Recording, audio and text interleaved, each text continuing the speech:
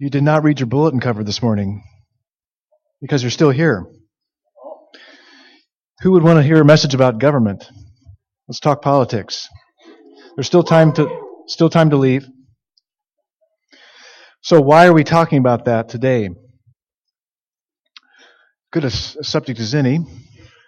But actually, we had been going through the book of Romans for several months, and we took a break to cover some other things, and now we're getting back into it. And Paul happens to be there in chapter 13 this morning. So the question is, why is Paul talking about it, the Apostle Paul? Why is he talking about it at this point? Because back in chapter 12, verse 1, where we've been from that point forward, we covered several weeks, where he's talking about how do we live our lives fully dedicated to God, as our spiritual service of worship. And so how does this connect with that? How does this relate to his declaration that we should offer our whole lives to God as living sacrifice? Well, it must be because Paul believes that how we relate to government is a part of our dedication to God. How we relate to government is part of our dedication to God, dedicating our lives to God. Some of you care a lot about issues concerning the government and politics. Some of you not so much. So we probably have a mixed group here this morning in terms of interest. Some of us are cynical, doubtful that any good thing can really happen no matter who we get in office. We don't really get a lot of good coming out of it seems.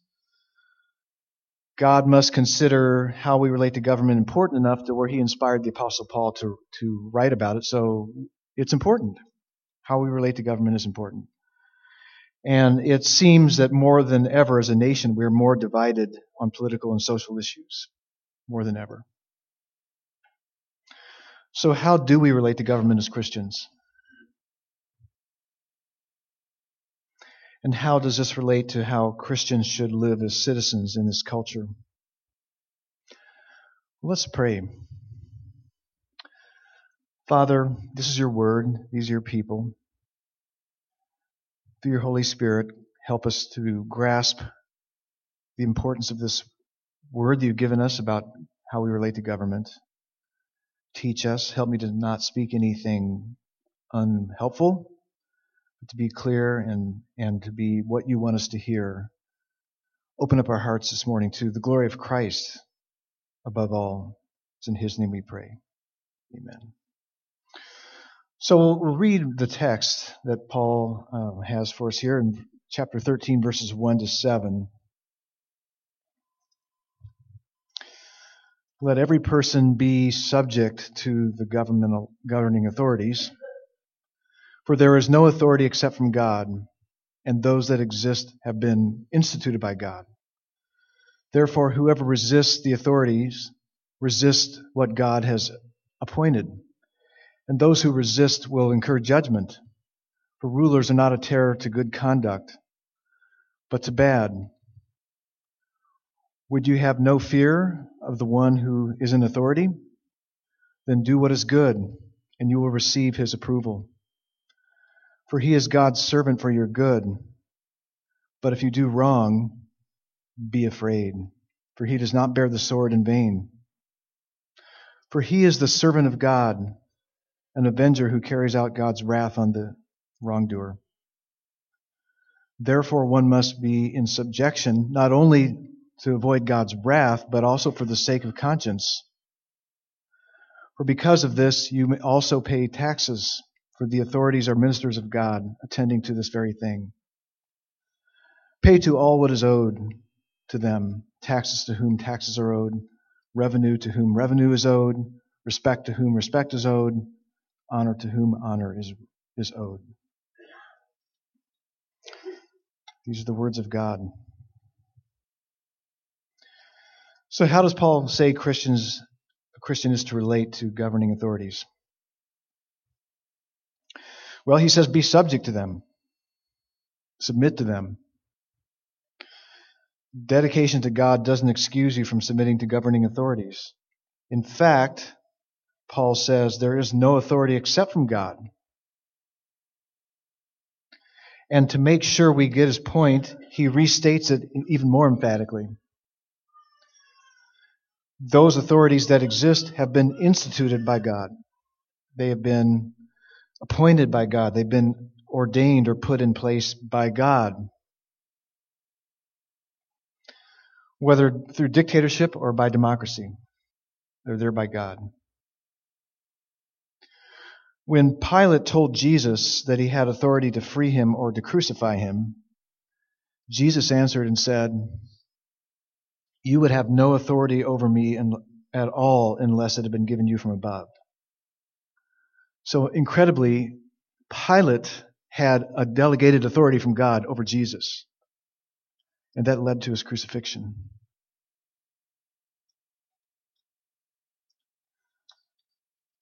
God had put in place the Caesars to rule over the Roman Empire, including Israel, his people.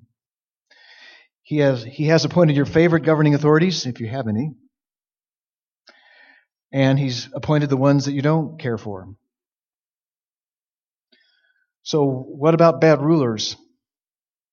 Well, we saw Pilate was put in place by God. He was given authority by God. So essentially all God has to work with are bad rulers. It's just a matter of degree. Some are less bad than others, thankfully. And we'll talk some more about that. There's only one perfect ruler, and that's Jesus. And we're waiting for his kingship to be fully established.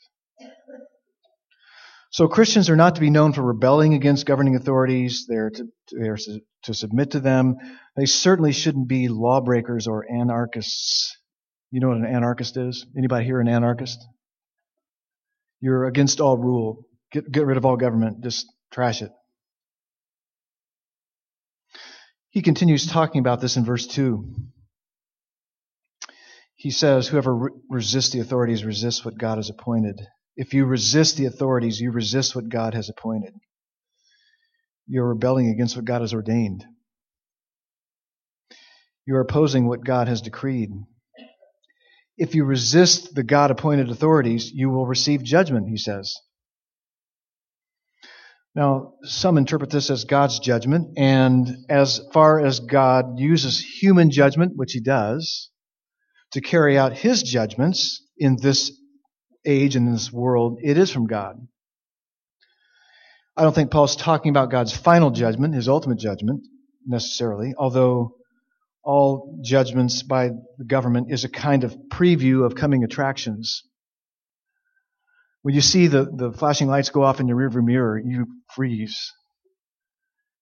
You panic. So you feel, I'm caught. And that's a preview of how it's going to be if you're not covered by Jesus Christ in the final judgment. If you speed, you will be judged and have to pay a fine. If you hunt deer out of season, you have to pay a fine. My wife's grandfather hunted deer out of season, and he wrote a confession we found after he died. He used to sit outside, looking out his window and shoot deer at his farm out of season. So thankfully he was covered by, he believed in Jesus. If you drive with expired tags, you pay a fine if you get caught. Assuming you don't do it on your own. Hey, I'm sorry, I've been driving with expired tags. Here we go. If you have your own internet server at home and you receive top secret government emails and you put your nation's security at risk, you run for president. I didn't say that. Verse 3, for rulers are not a terror to good conduct, but to bad. You don't need to fear being punished by rulers if your conduct is good, typically. If you're doing what is bad, be very afraid. Lame excuses don't normally avoid punishment, but sometimes they do, sadly. I hope that affluenza doesn't ever get someone off the hook again. Did you hear about that? Ethan Couch, teenager, drove drunk and killed 4 people. And he avoided imprisonment with an affluenza defense, meaning that he was raised with the idea that money would get you always avoid consequences, get you out of trouble. So his attorney said he had affluenza. and he didn't know right from wrong. And that worked for a while.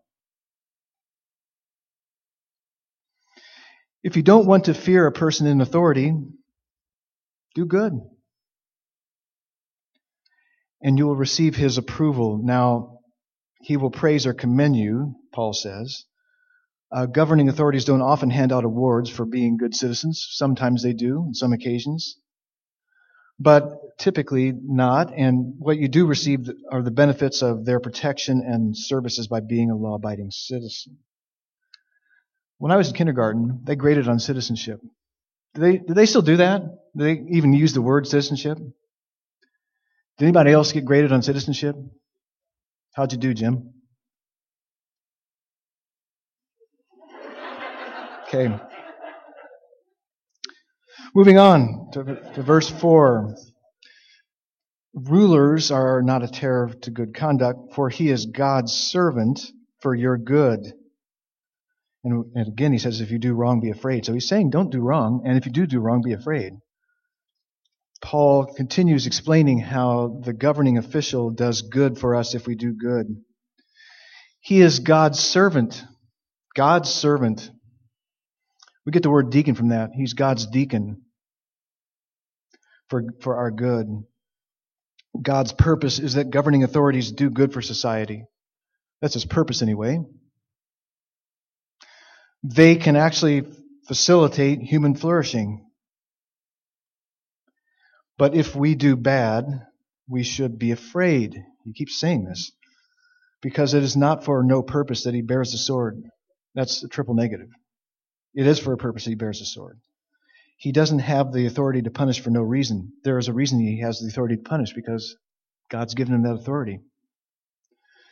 He has the authority up to and including capital punishment, the death penalty, to enforce the law. In having this authority, he is God's servant, he says it again, as an avenger, not Iron Man or Thor or Captain America avenger, but a punisher for wrath of the one who does wrong. Now, in this translation, it says God's wrath, and the word God's is not in there. It just says the ruler is an avenger for wrath. But the reason the translators translated it this way is because in the context, the governing official is ultimately carrying out God's judgment, God's punishment on the wrongdoer. So as God's servant, through the means of imperfect justice, and that's all we get in this world until Jesus returns, is imperfect justice, he is mediating a small portion of God's just wrath, of God's punishment on the one who is doing bad things. People are so confused about why they get punished when they do bad things. God often used pagan nations to punish his people Israel for their sins and rejection of him. So God frequently uses bad people to bring his punishment about. Ultimately, the reason that we are not to avenge ourselves when wronged is because God will avenge wrongs with his wrath. That's what Paul wrote back in chapter 12, verse 19. In 12:19, Paul said, "Beloved, never avenge yourselves. Never avenge yourselves. But leave it to the wrath of God, for it is written, 'Vengeance is mine, I will repay,' says the Lord." Although God's wrath won't be poured out in full until Christ returns, his full punishment doesn't come until Jesus returns, he has made provision for applying some preliminary wrath in the present age through governing authorities. That is why believers are not to take their own vengeance. We're not to take the law in our own hands, since God works through earthly authorities to carry out his wrath on people. Okay. Verse 5, he says, "Therefore one must be in subjection, not only to avoid God's wrath, but also for the sake of conscience." So Paul reiterates we're to be in subjection to governing authorities. We must submit ourselves to the government. He says we are not only to do this to avoid God's wrath, but for the sake of conscience. In other words, we are not to submit to government and laws just to avoid punishment. You say, that's the only reason I do that. Well, You're not supposed to do it just for that reason. But because in our conscience we know that God has established these authorities and laws, and we want to do it to please Him, to please God. So you obey traffic laws because you know in your conscience it honors God. You follow city ordinances because you want to please God. You run your business according to established laws and regulations to please God. You obey your HOA to please God. Yeah. And then in verse 6 he says, because of this you also do our favorite thing, it's pay taxes. Paul gives this as a specific example of how we submit to authority, how we honor the authorities. We pay taxes because the governing authorities are ministers of God. Once again, he uses a servant word. This is often a word that is used in terms of priests and Levites in the Old Testament. And Paul uses it of himself as a servant of God. They attend to the ministry of governing. You are paying taxes to support the work of promoting good and restraining evil. Most importantly, you pay taxes in obedience to God. Pay your taxes as an act of worship. Yeah. In obedience to God. Now what he says in verse 7 is pay what you owe. So it's good to figure out what you actually owe. Don't pay less than that, but don't pay more than that. So there's ways of reducing your taxes that are legitimate. So pay to all what is owed them, all governing authorities, what you owe them. And we do owe it to them. The first word that he uses are direct taxes to whom they're owed. In Paul's day, this type of tax was paid by a subject nation, not by Roman citizens. The scribes and the Pharisees and chief priests tried to trap Jesus in a political debate by asking, is it lawful to give tribute, this is the same word, this tax to Caesar or not? He answered, you know what he answered? Render to Caesar the things that are Caesar's, and to God the things that are God's. So today these would be like income taxes and property taxes. Pay revenue to whom revenue is owed. These are like indirect taxes, like sales taxes and tolls. And then he says we owe respect to our governing officials and we owe them honor. So in obedience to God, pay your taxes and honor and respect your governing authorities. Yes, even him and her. The ones you don't think deserve honor and respect. Not that you have to like them, just respect them. Taking this whole passage just as it is, it seems to be saying that Christians should do whatever governing leaders tell them to do. Is that what Paul intends? If there are exceptions, why doesn't he bring any up? Because he just says, just do it. After all, there are biblical examples of people disobeying the commands of governing authorities when they were contrary to God's will. So, for example, in the book of Acts, when Peter and John, the apostles, were told by the Sanhedrin, the Jewish leadership, not to preach in Jesus' name anymore, they said, judge for yourselves whether it is right in God's sight to obey you rather than God. So they released him, and they went right back to preaching. And the Sanhedrin said, hey, we told you not to do this. And they said, we must obey God rather than man. The believer's ultimate allegiance is to God. Wherever the demands of authorities or rulers clearly violate the higher allegiance, the Christian will act outside of the law. Remember the story of the Hebrew midwives in Egypt? Another example. Pharaoh said to them, the king of Egypt said, when you serve as midwife to the Hebrew women and see them upon the birth stool, If it is a son, you shall kill him. But if it is a daughter, she shall live. But the midwives feared God and did not do as the king of Egypt commanded them, but let the male children live. So God dealt well with the midwives, and the people multiplied and grew very strong. So God honored them for not not having the babies killed. Daniel and his 3 friends are also examples of serving ungodly rulers well. They serve them well, yet not submitting to those rulers when what they require opposes obedience to God or opposes uncompromising devotion to God. And a couple post-biblical examples. In Nazi Germany, Christians and non-Christians alike, some of them hid Jews from the Nazis. Should they have submitted to the government and turned them over to the Nazis?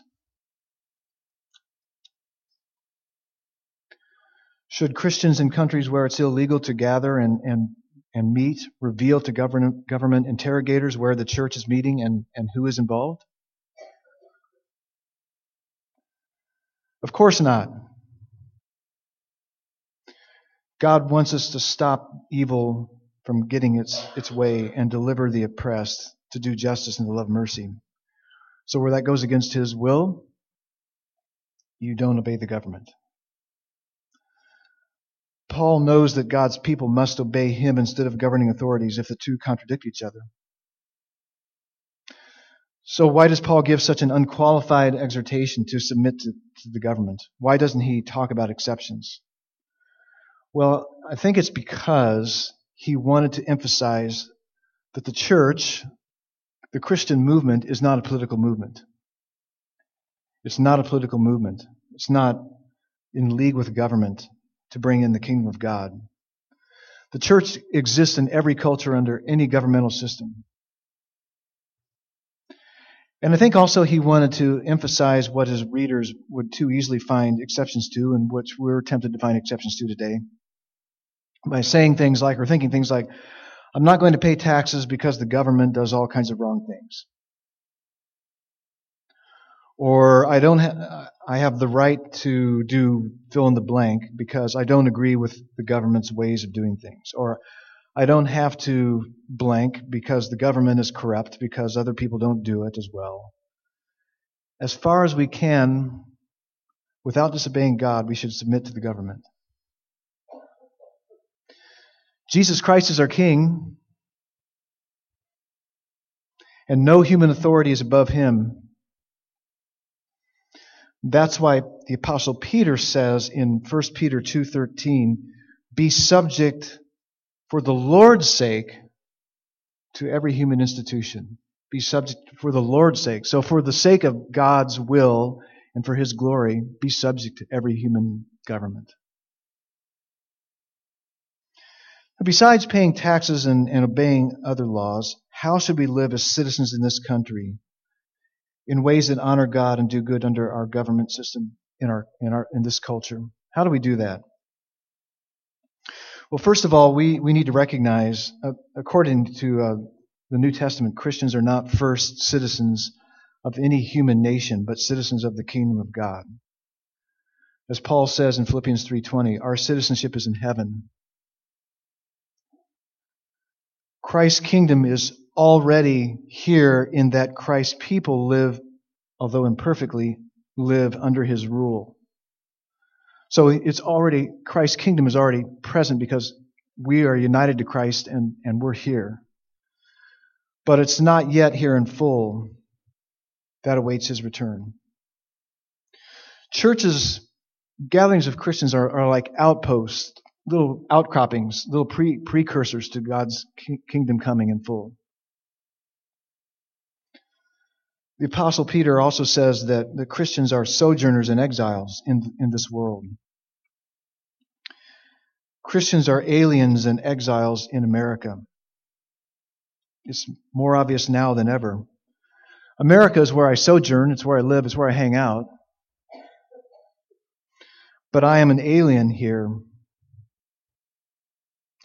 Living out my kingdom citizenship will look strange. That doesn't mean I go out of my way to look strange.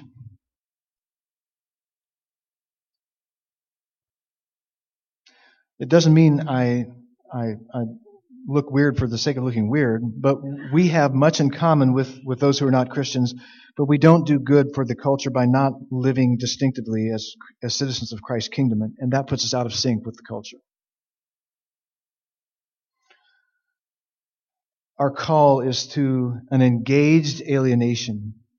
An engaged alienation. In other words, a Christianity that preserves the distinctiveness of our gospel while not retreating from our callings as neighbors and friends and citizens. We must not ignore our callings as citizens, but we also must not see our present earthly citizenship as the final word. We are Americans best when we are not Americans first. We're Americans best when we're not Americans first. Does this mean that we don't care about our nation? We don't participate in the democratic process, or that we don't seek to do good in for our culture? No, of course not. We should seek to serve our neighbors, our communities, our state, and our nation by the way we live, by the way we work, by the way we vote. We seek to promote the common good, what makes for human flourishing. Many are frustrated with our leaders. Have you noticed that? Be angry, but don't sin. Be angry, but don't shoot your country in the foot by supporting candidates who are bound to be poor leaders. Don't just react to your frustrations with current leaders and not choose wisely in your voting. And we need God's mercy to have some good people to vote for. Many of the political divisions in our nation have come down to this: competing visions of morality, especially sexual morality. A lot of the divisions today are based upon that and how it relates to the common good. People say, oh, you can't legislate morality. And we say, really? Almost every law is a legislation of morality. We have laws against child abuse, spouse abuse, stealing, assault, rape, defrauding, identity theft, arson, polluting. All of our laws are based upon moral standards. The question is, for the common good, which moral standards are healthier, which best make for human flourishing? A majority of young people today think recycling is worse than porn use. I would say it's worse to not recycle than it is to use porn. So there's differences in how we measure what is good in terms of morality. Is that our purpose as Christians to influence morality? The modern missions movements advance into India, so back in the 1800s, 1700s, was not about dealing with the injustice of infanticide, which was going on. It was not first and foremost to stop the burning of widows on the pyres of their deceased husbands, which was going on. The missionaries, William Carey and others, went to reach people with the gospel. But the gospel speaks to the issue of honoring life. And obedience to Jesus means turning from practices that are unjust and oppressive and murderous, even when those practices are part of the culture and are supported by law. So they did end up putting a stop to widow burning and infanticide, at least to some extent, in terms of laws. William Wilberforce, who was in the English Parliament for decades, fought for the stop of the slave trade. He was driven by the gospel, but he spent his life to stop the slave trade as well. As Christians, we believe God's moral standards, as contained in the Bible, provide the best moral framework for human flourishing. However, Christians don't believe we advance the kingdom of God by getting laws passed that reflect God's moral standards. We don't think that we make people Christians by getting laws passed that reflect biblical morality. The kingdom of God is spreading in America and all the nations, among all the nations, through the spread of the gospel of Jesus Christ. The crucified, resurrected, and returning King. We don't yet see everything subjected to him, but as people believe the good news of Jesus Christ, they are born into his kingdom. Jesus said, unless you are born again, you cannot see the kingdom of God. If you are born again, you do see the kingdom of God because you become in it and of it. And you begin living as citizens of this kingdom within man's kingdom. Our end goal is not a Christian America. Our end goal is not a Christian America. Either of the past or a hope for a future. Our end goal is the kingdom of Christ, made up of every tribe, tongue, nation, and language. I love our country. When I had first been traveled overseas and in Asia, been gone for 2 or 3 weeks, and I came back, and I just wanted to kiss the ground when I got here. I mean, I'm so grateful for what we have in America. I appreciate the freedoms we have. But the gospel and the kingdom of Christ are not for preserving a comfortable American culture.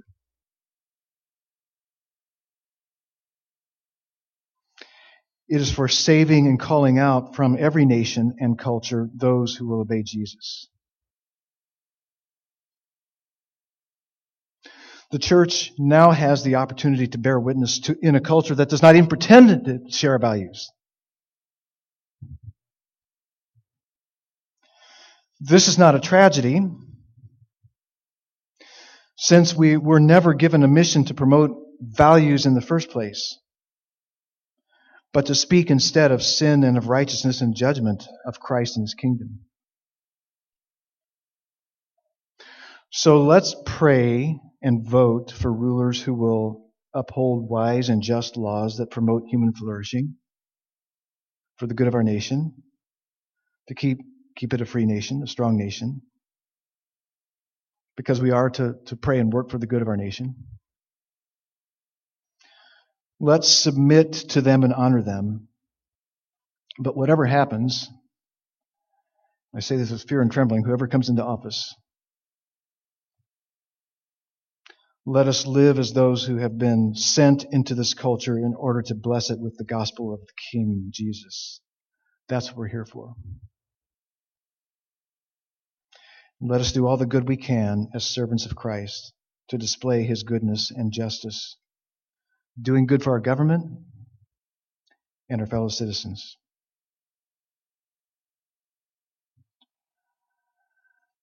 Father, we thank you for giving us the grace of Christ,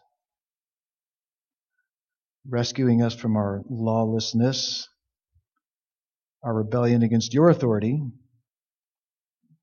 and the ways that we have rebelled against human authority, the ways that we've been proud about our own righteousness. Thank you, Father, that you gave us a righteous King, Jesus, who was willing to take on the form of a bondservant, a slave, and bear the punishment for our injustice, the wrath we deserve, for not living under your rule, joyfully and obediently. Thank you that in him we have a mission to live for. We long for that day, Father, when there will be no more lawlessness, when there will be no more corruption, when there will be no more corrupt rulers or corrupt people. And we will joyfully be in your presence. No more sin, no more of sin's penalty, death. We long for your kingdom to come, Father. Oh, may your kingdom come in full. May we live as a kingdom people, as salt, a preserving influence in our nation and in the nations wherever your people are. Not gagging people in salt, but seasoning the world with the gospel and with your goodness. Help us, Father, to be wise in how we serve as neighbors and citizens, and how we vote, and how we obey the government when it is time to disobey the government. But may we live as a people who make it obvious that we're not counting on government to advance your cause. We're counting on the power of the Holy Spirit and your word to work in and through us to spread your kingdom. Father, help us to do that faithfully and to be good citizens for the good of this nation. We ask this in Christ's name. Amen.